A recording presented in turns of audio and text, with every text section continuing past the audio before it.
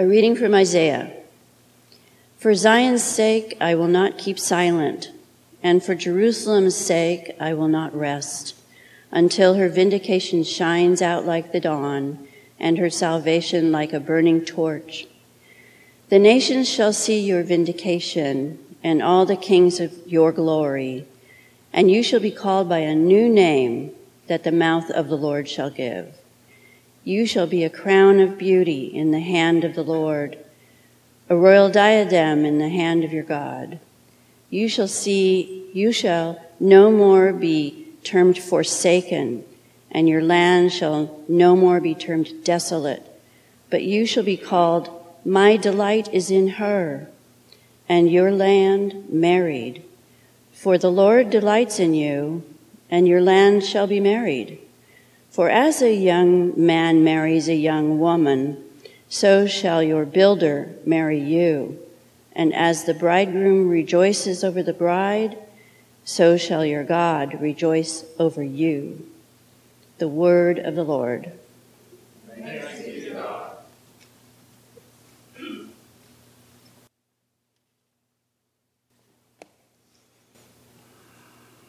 A reading from Paul's first letter to the Corinthians.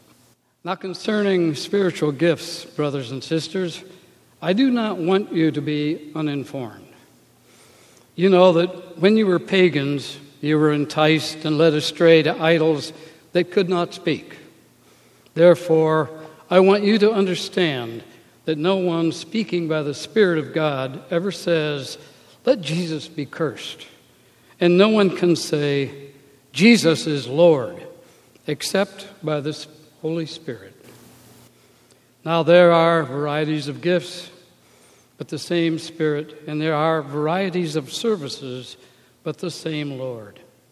And there are varieties of activities, but it is the same God who activates all of them in everyone. To each is given the manifestation of the Spirit for a common good. No one is given through the Spirit the utterance of wisdom, and to another the utterance of knowledge, according to the same Spirit. To another, faith by the same Spirit. To another, gifts of healing by the one Spirit. To another, the working of miracles. To another, prophecy. To another, the discernment of spirits. To another, various gifts of tongues, and to another, the interpretation of tongues.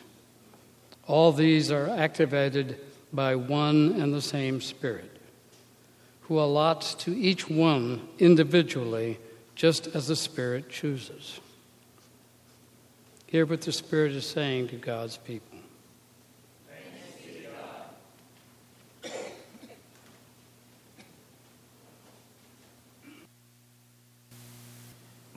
The Holy Gospel of our Lord Jesus Christ according to John.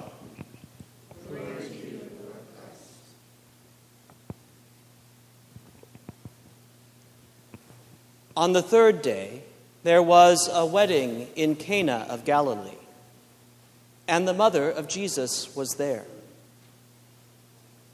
Jesus and his disciples had also been invited to the wedding. When the wine gave out, the mother of Jesus said to him, "They have no wine." And Jesus said to her, "Woman, what concern is that to you and to me? My hour has not yet come." His mother said to the servants, "Do whatever he tells you." Now, standing there were 6 stone water jars for the Jewish rites of purification, each holding 20 or 30 gallons. Jesus said to them, "Fill the jars with water." And they filled them up to the brim. He said to them, "Now draw some out and take it to the chief steward." So they took it. When the steward tasted the water that had become wine and did not know where it came from, though the servants who had drawn the water knew, the steward called the bridegroom and said to him, "Everyone serves the good wine first, and then the inferior wine after the guests have become drunk. but you have kept the good wine until now." Jesus did this, the first of his signs, in Cana of Galilee, and revealed his glory, and his disciples believed in him. The Gospel of the Lord. Praise to you, Christ.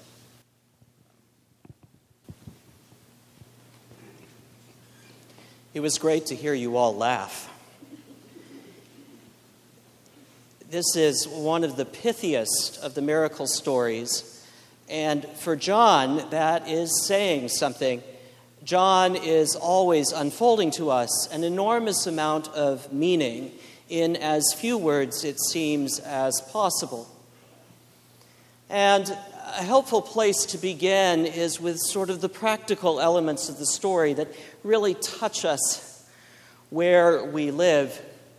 This story is lifted up, incidentally, in the Book of Common Prayer in the exhortation for marriage, which goes something like this: Jesus ordained this manner of life by performing his first miracle at a wedding in Cana of Galilee.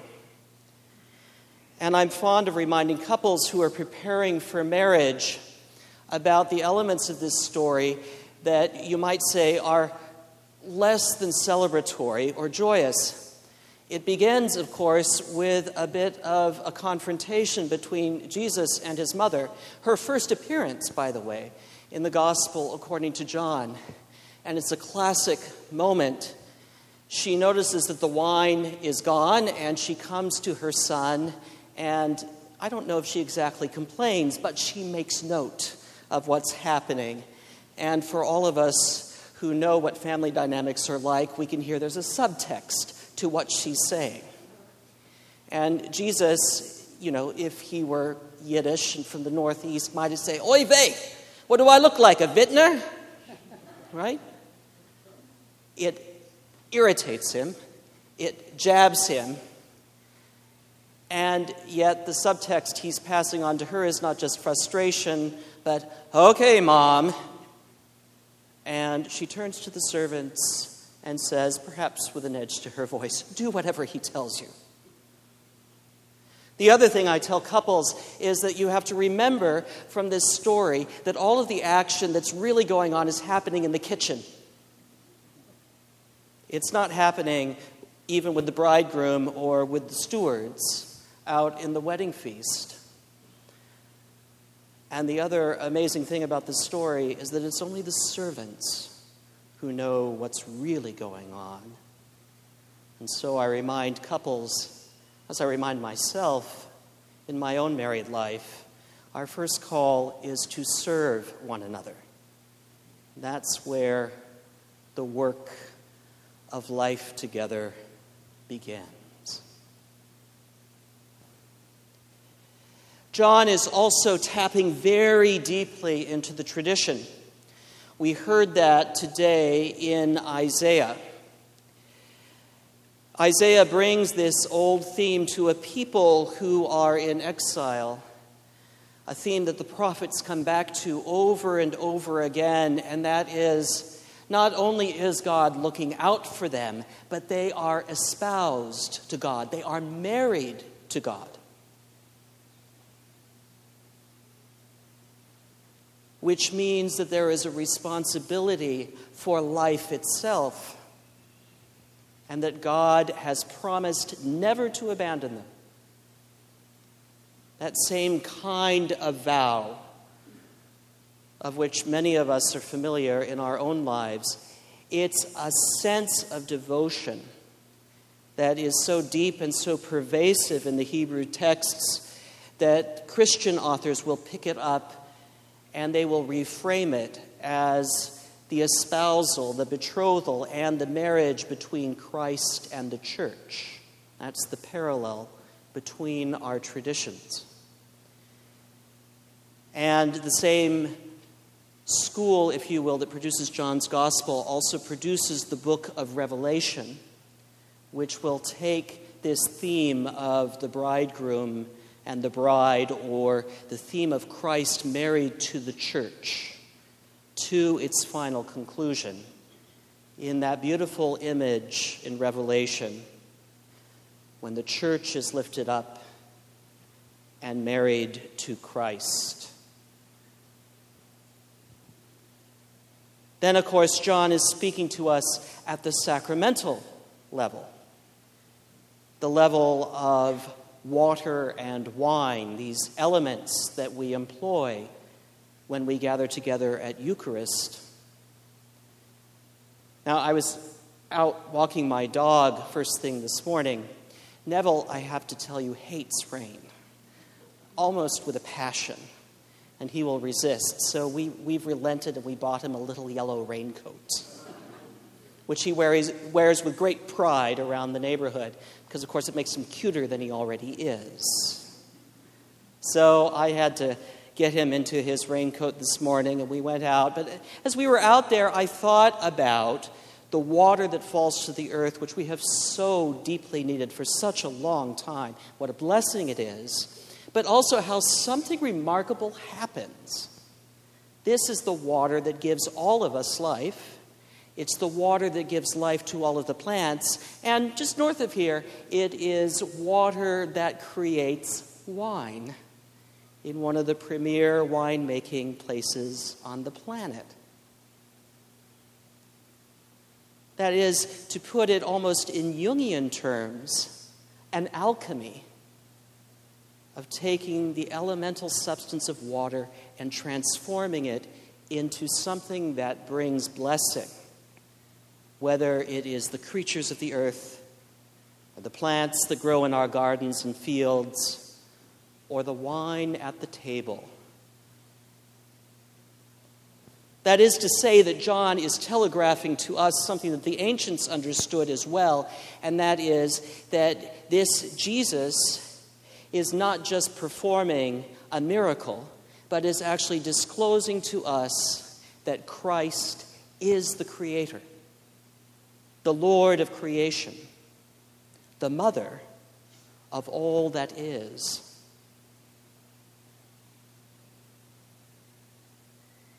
And we recapitulate that in our Eucharistic traditions.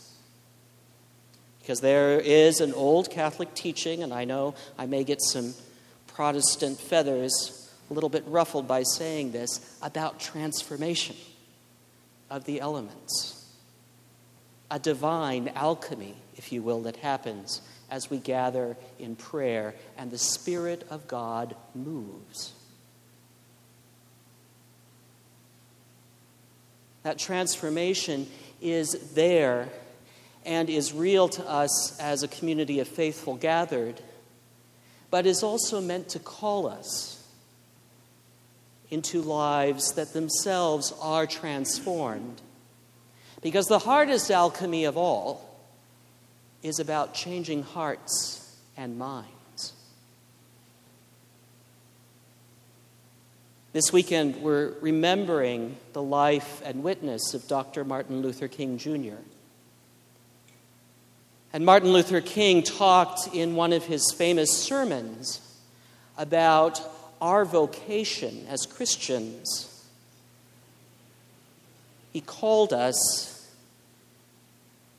transformed nonconformists, lifting up various elements of Scripture. But what he meant by that is that we live in the world, but in a profound sense, we are not of the world.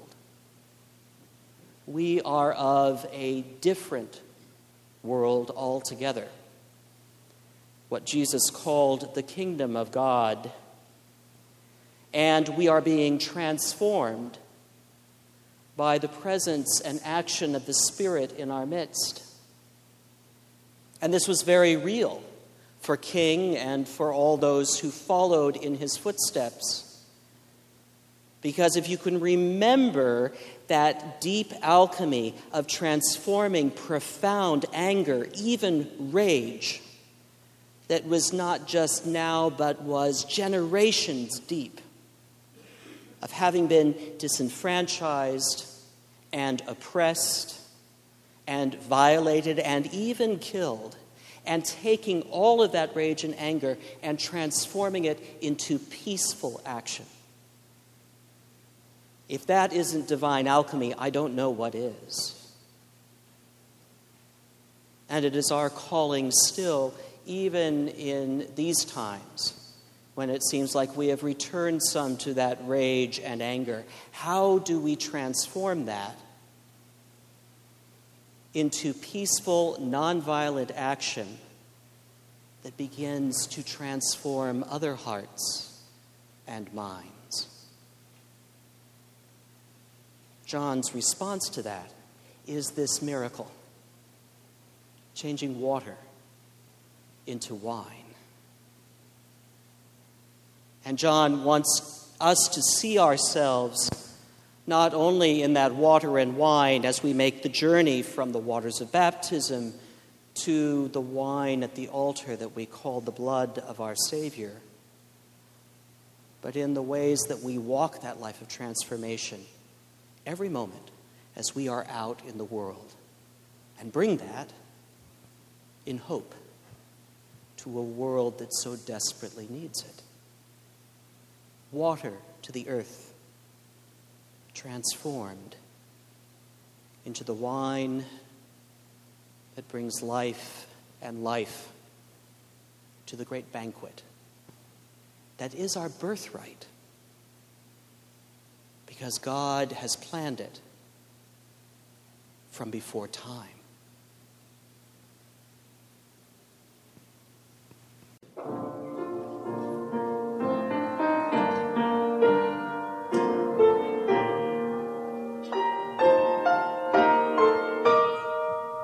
Thank you for listening to this sermon podcast from the Episcopal Church of Our Savior, Mill Valley, California.